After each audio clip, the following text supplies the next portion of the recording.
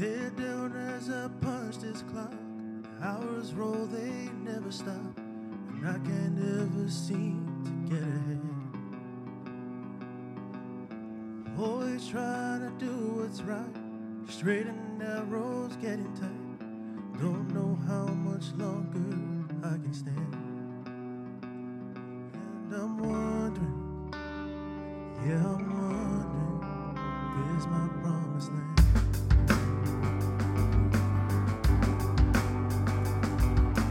Out here on this desert road, it's hot as fire, no cold, circling like a plane that never lands. And even though the questions change, answers always stay the same. Maybe someday I will understand. I'm wondering, got me wondering, where's my promised land?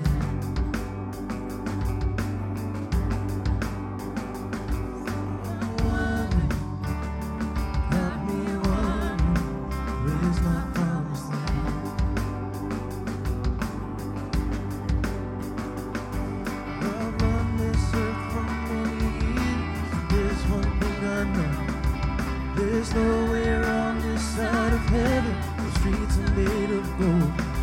I've long laid down my grand illusions, looking toward the day that I'll be home. I won't give up on this race, broken but I still have faith that this old life is all part of a plan. I can feel it in my soul. One day I'll stand before the throne with nothing left but hope in these two hands. Through all these seasons, I'm still believing you're my promised land. All my grieving, I'm still believing.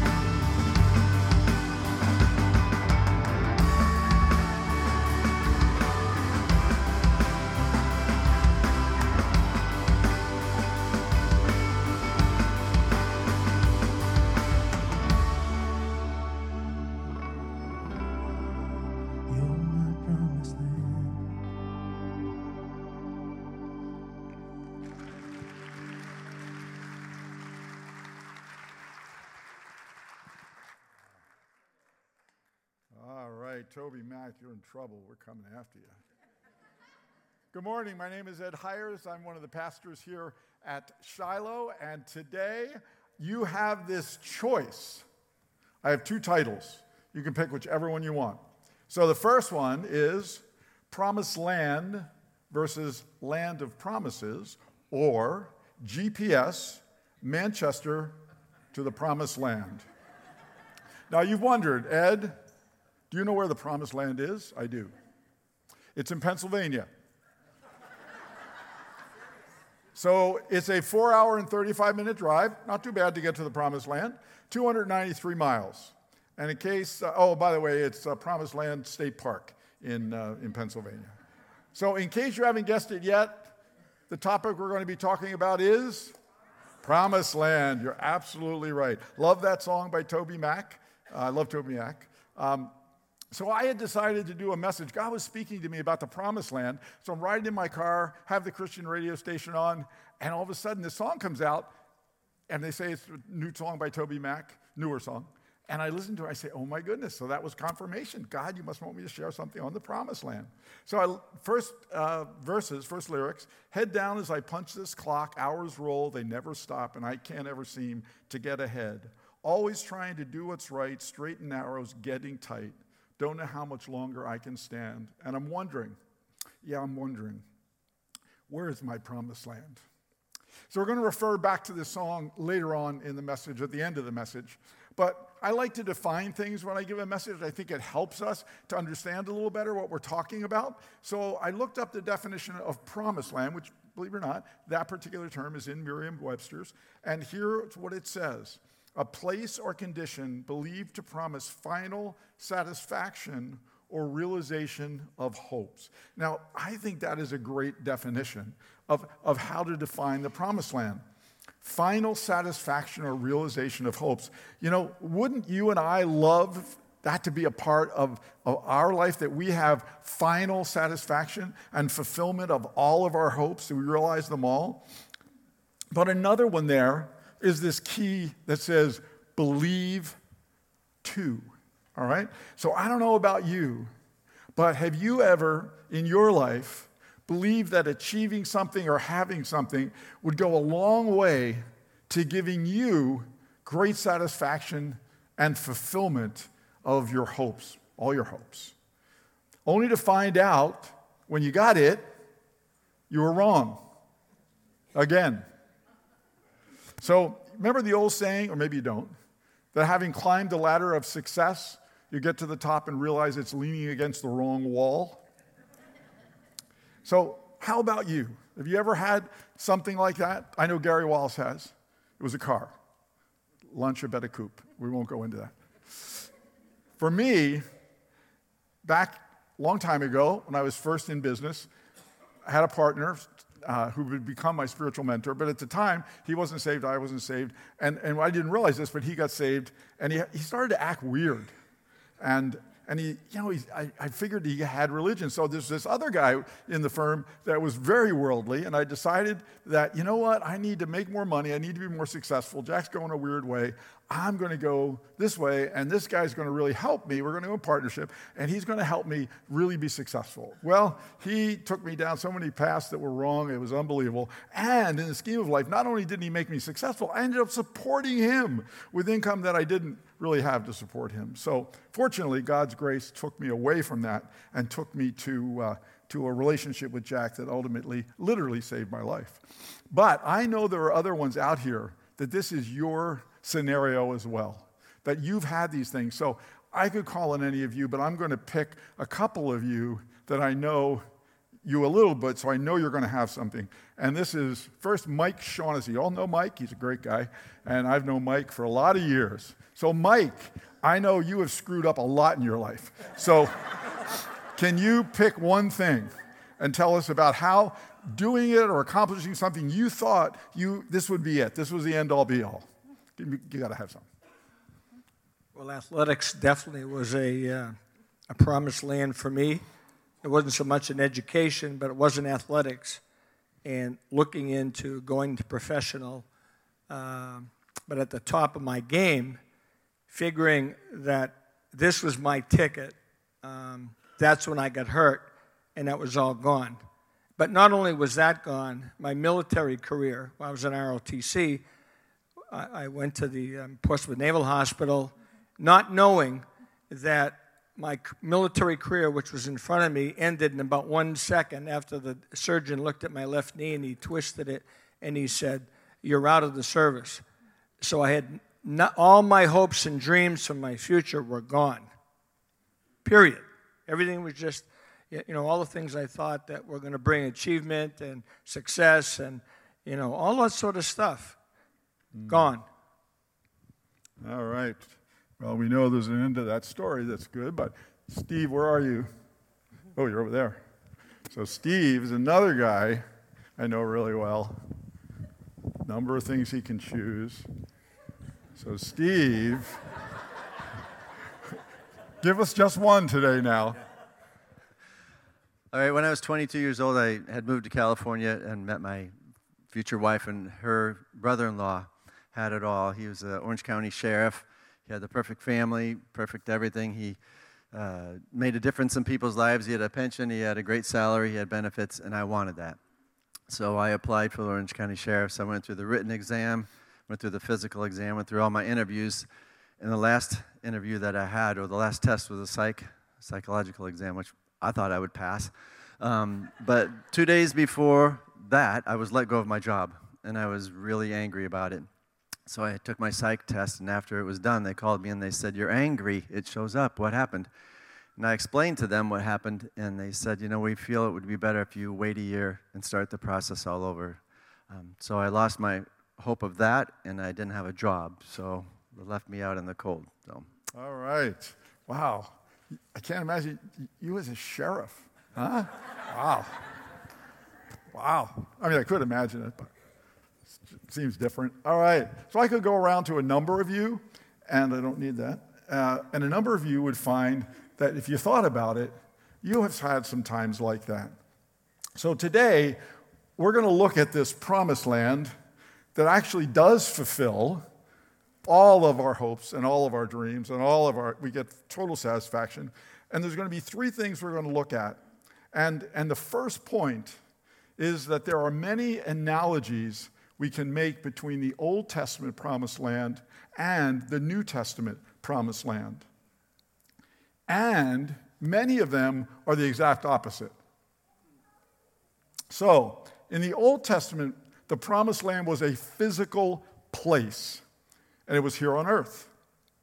Exodus 3:17, "And I have promised to bring you up out of your misery in Egypt into the land of the Canaanites, the Hittites, the Amorites, the Perizzites, the Hivites, and the Jebusites."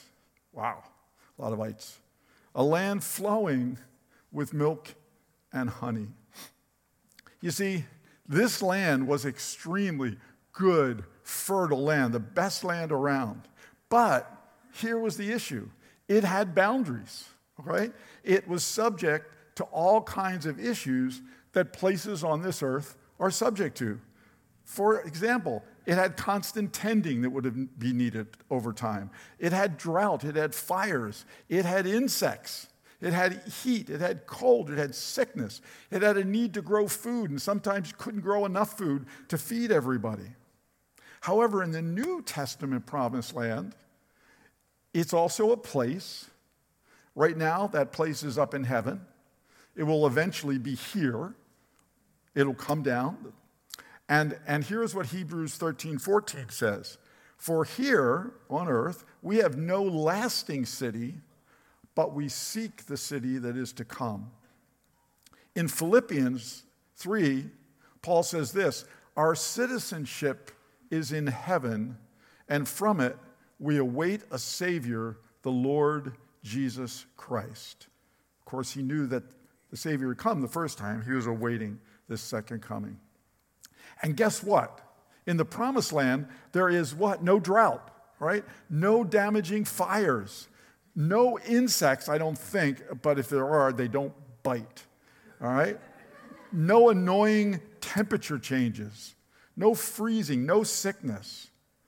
And look, God knows all, right? So he made us, right? And he made us to love to eat, okay? So he knows that when we get to heaven, all of us, we're all together, that we're going to have this amazing gala banquet that he's going to serve. Yeah, it's just going to be amazing. Christians love to gather and eat. And here's a question. I get weird questions sometimes in my head. So I wonder, just how good will angel food cake really be in heaven? I don't know the answer to that. The next analogy in these analogies is this, and it's an important one. Before the Jews were able to enter the promised land, they spent 40 years in a desert. And none of the individuals that were alive when that started, that were over 20, would make it into the promised land. They would die in the desert. Why? Because of their sin of unbelief. They didn't believe God could keep them safe in the promised land. They decided it was better to reject what God said and not go. So here's the analogy when we take this and go to the New Testament. The New Testament, we still go through a desert. And that desert is while we're here on earth, analogy-wise. But when we accept Jesus as our Lord and our Savior, we are guaranteed to get into the promised land, and none of us have to spiritually die while we live through this desert time on earth. Why don't we have to die for our sins? because there was a perfect sacrifice. His name was Jesus. He was the Christ. He already died for us. So without Jesus, we would end up the same way that the Jews did. We would die in this wilderness, not just physically, but spiritually. And that takes us to our second point, and an analogy that is true today just as it was back then, just a lot different from the situation that the Jews faced in a physical promised land. And our second point is, there were and there are giants in the land. So the Jews of that time faced giants in their promised land. Interestingly enough, they didn't face enemies in the desert. We don't hear about them struggling through wars and all kinds of stuff. They didn't. They had this great position of peace and God's presence that awaited them in the promised land. God's wisdom, God's favor. But in the New Testament, Jesus has already defeated our enemy. We receive his peace, his favor, and his wisdom when we accept him. In fact, in the New Testament, we actually have God living within us in the form of the Holy Spirit. But unlike the Jews, we're facing our enemies, not that they're not defeated, but we're facing our enemies while we're in our desert. We don't face them in the promised land. Hebrews 4:8-9 says this, "Now if Joshua had succeeded in giving them this rest, God would not have spoken about another day of rest still to come. So there is a special rest still waiting for the people of God." This is in our New Testament writing, in Hebrews referring to a day to come. See, when we all get to heaven, which is our eternal promised land, all the enemies, there will be no enemies, including the last enemy, which is death, that is defeated. See, while God had promised the Jews their promised land, it didn't come without its costs.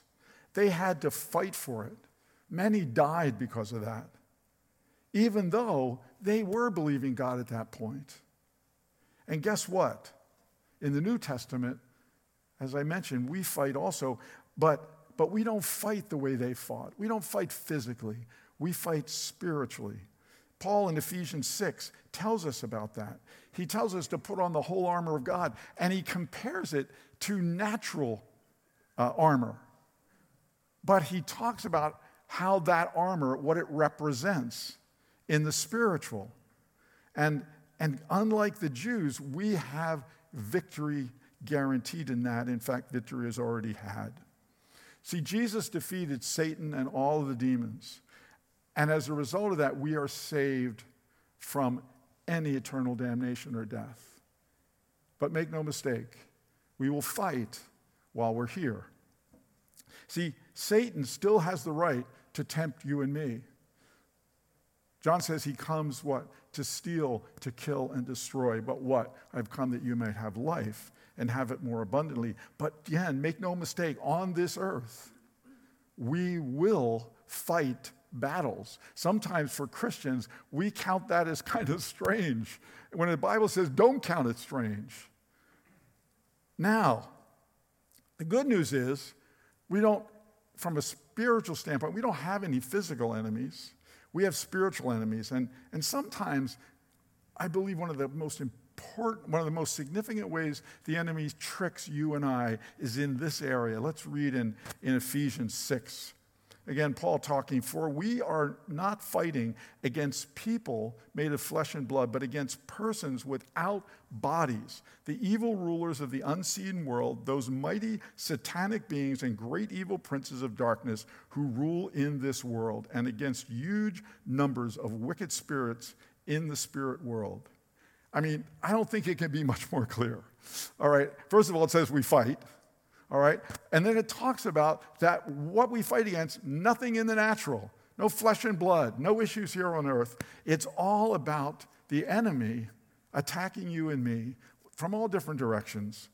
But we have this power. So here's a question. Who makes you mad? What makes you mad?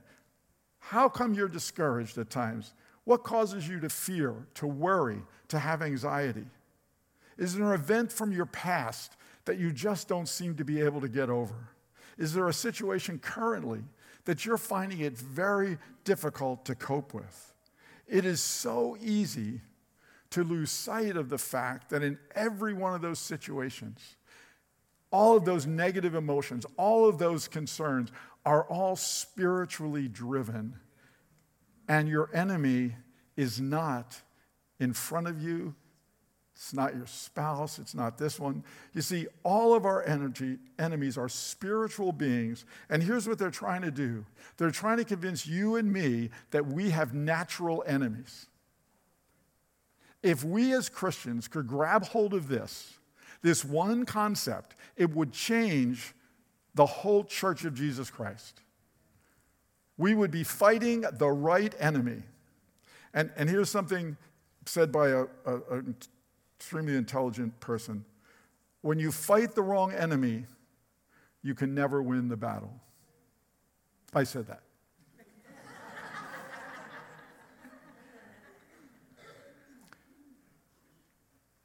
I do a lot of marriage counseling. And I've never done marriage counseling where the two individuals that are married are hostile to each other for all different types of reasons. One of the hardest things to get them to see is that they have to stop fighting each other and stop fighting the enemy that's trying to destroy their marriage. In every scenario, you get fired unjustly, spiritual issue, not your boss. All kinds of issues of offense that come through families. All kinds of issues of illness and all anxieties and fears, they're all spiritually based. We fight them with spiritual weapons. If the Jews had fought their enemies with spiritual weapons, they all would have died. They needed swords, they needed breastplates, they needed helmets, they needed all those things. If we use those, we lose. When you stab your brother, your sister, your wife, your husband, you lose. When you fight with spiritual weapons, you win.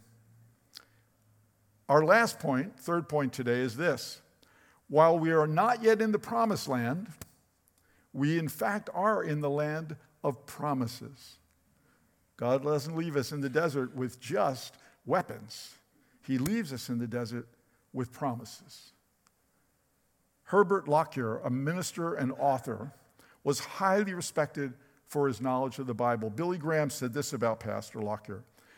Dr. Lockyer was unquestionably one of the spiritual giants of our century, and his prolific writings will continue to make an impact on countless Christians for generations to come if the Lord tarries. So, you're wondering, what does Dr. Lockyer have to have with the Promised Land? Well, he wrote a book called All the Promises in the Bible. Do you know how many promises there are in the Bible? 7,487 promises. Come on. 7,487 promises. And here's that's great, right? But here's what's really great. This is why the New Testament is so awesome. In 2 Corinthians, Paul says, "For as many as are the promises of God in Christ, they are all answered yes." So through him, we say our amen to the glory of God. Let me tell you, there's a lot of promises in the Old Testament, but they were fulfilled in reality in the New Testament, in this new covenant of Jesus Christ. We have the ability to not only claim God's promises, but to receive God's promises. See, you and I are not in the promised land yet, but we have this amazing ability in our desert time to claim these thousands of promises to allow us to live victoriously here on this earth. Peter says this about God's promises. "And because of his glory and excellence, he has given us great and precious promises. These are the promises that enable you to share in his divine nature and escape the world's corruption caused by human desires." So, I don't know about you, but I love the promises of God. And I don't know about you, but I go through some really tough desert experiences from time to time. I battle some things, and I have to tell you, it's everything I can do to keep my understanding. This is not where we fight our battles. This is where we fight our battles, in our spirit. And we get confused. This is where we fight them. We're thinking about this, we're thinking about that, we're so offended by this. And just these thoughts run through our mind. We're fearful, we have anxiety. It's all up here. But these promises are spiritual, and they're attainable for us as we recognize that we fight spiritual battles, and these promises assist us in winning. Proverbs 3, 5, and 6, one of my all-time favorites. Trust in the Lord with all your heart. Lean not to your own understanding. In all your ways, it says submit, but I do acknowledge him, and he will make your path straight. I say direct your path. I'm a King James guy for memorization. But this is so important. The reason the Jews didn't get into the promised land was because they didn't trust God.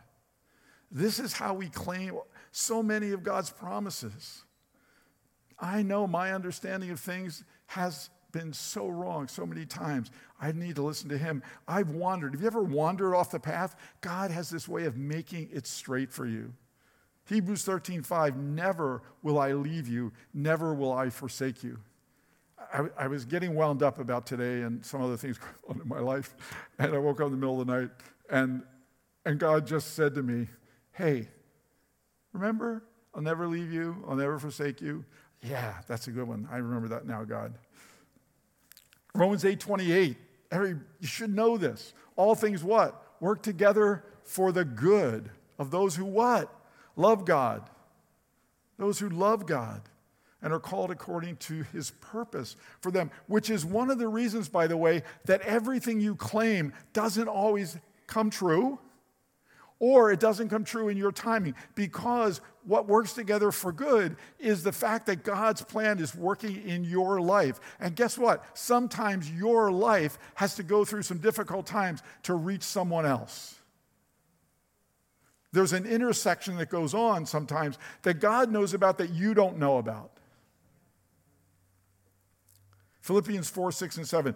I love this one too. Don't worry about anything. Pray about everything. Tell God what you need. And remember, thank him for his answers. Then you will experience God's peace. And that exceeds anything. One of the translations says that the human mind can understand. His peace will guide your hearts and minds as you live in Christ Jesus. See, you can't not worry about everything. I will tell you that. I think this is reversed. Okay, you got to pray about everything. The lack of worry comes after you pray. And now for the greatest promise of all. This is the mother of all promises. In fact, this promise opens the door to all the other promises. John 3:16, right? For God so loved the world that he gave his only begotten Son that we wouldn't perish. We'd have eternal life. That allows you and me to claim the other promises. But I know there are people here, and I know there are people out there, and I know there are people that are going to listen to this somewhere in the future, and you need these promises. But I will tell you, they're not for you. They're not going to work unless you accept this promise. The Bible says that unless we accept Christ as our Savior, that we don't have the ability to look forward to a promised land, and we don't have the ability to claim the promises of God. And all it takes, it's not a course, it's nothing like that. Romans says this: if we believe in our heart and confess with our mouth that Jesus is Lord, we'll be saved. All you have to do today, if you're sitting here and you have to say, Ed, I've never, ever formally accepted Christ, you can do that today, and then all you have to do is tell somebody. You don't have to tell me. You don't have to tell Pastor Greg. Tell anybody. Preferably, obviously, someone who is saved. But you can do that. If you do that today and you're here, please come up after. I have a book to give you, Living in Christ. If you're out there, you can go to our website, email us. No matter when you listen to this, we'd love to get that book to you. So, I'd like to close with the ending of the song that I said I would bring in at the end. While I've run this earth for many years, if there's one thing I know, there's nowhere this side of heaven where streets are made of gold. I've long laid down my grand illusions, looking forward toward the day that I'll be home. I won't give up on this race. Broken, but I still have faith that this old life is all part of the plan. And I can feel it in my soul. One day I'll stand before the throne with nothing left but hope in these two hands. Through all these seasons, I'm still believing you're my promised land. See, I hope today, if you take nothing out of this message, that you will remember that there is one enemy or one group of enemies, and they're all spiritual, they're all demonic, they're all satanic. And their goal is to try and rob you of the joy of knowing that you fight these battles with the Spirit and with spiritual weapons. You don't fight people. You don't fight situations. You don't give in to the worry, the anxiety, the fear that this world tries to bring on us. You will start to believe and accept the promises of God are really for you. You may not be in heaven, you may not be in your promised land at this point, but you are able to claim the promises of God. Maybe not your timing, but God's timing. You'll have every one of them as you have faith and you believe. Let's pray. Oh, Father God, the hardest thing in winning a battle is when we're confused about who the enemy is. If we fight the wrong enemy and we kill them, we've done nothing to further our peace, our joy, our prosperity. So, Lord, would you help me today when I leave here, that I would not see any person or situation as my enemy? Lord, I would not see the things that happen to me that are negative as the enemy, but I would be able to declare that the enemy is who you tell me he is, and I can stand against him. You say, greater is he that is in me than he that's in the world. You said that Satan is defeated. So, Father, I pray for that. And I pray, Lord, that we wouldn't become accustomed to being defeated. That we would claim these promises and know that no matter how long we might struggle through something, that you have an end in mind, and we can declare your promises are true and right. So, Father, thank you today that for those that accepted that promise of salvation, that they will make that known to someone today. Lord, guide us, lead us through this week. I pray that in Jesus, your holy, precious name. Amen. Thank you for being here. God bless you. Have a wonderful day. And if you think of it, pray for the Celtics. All right.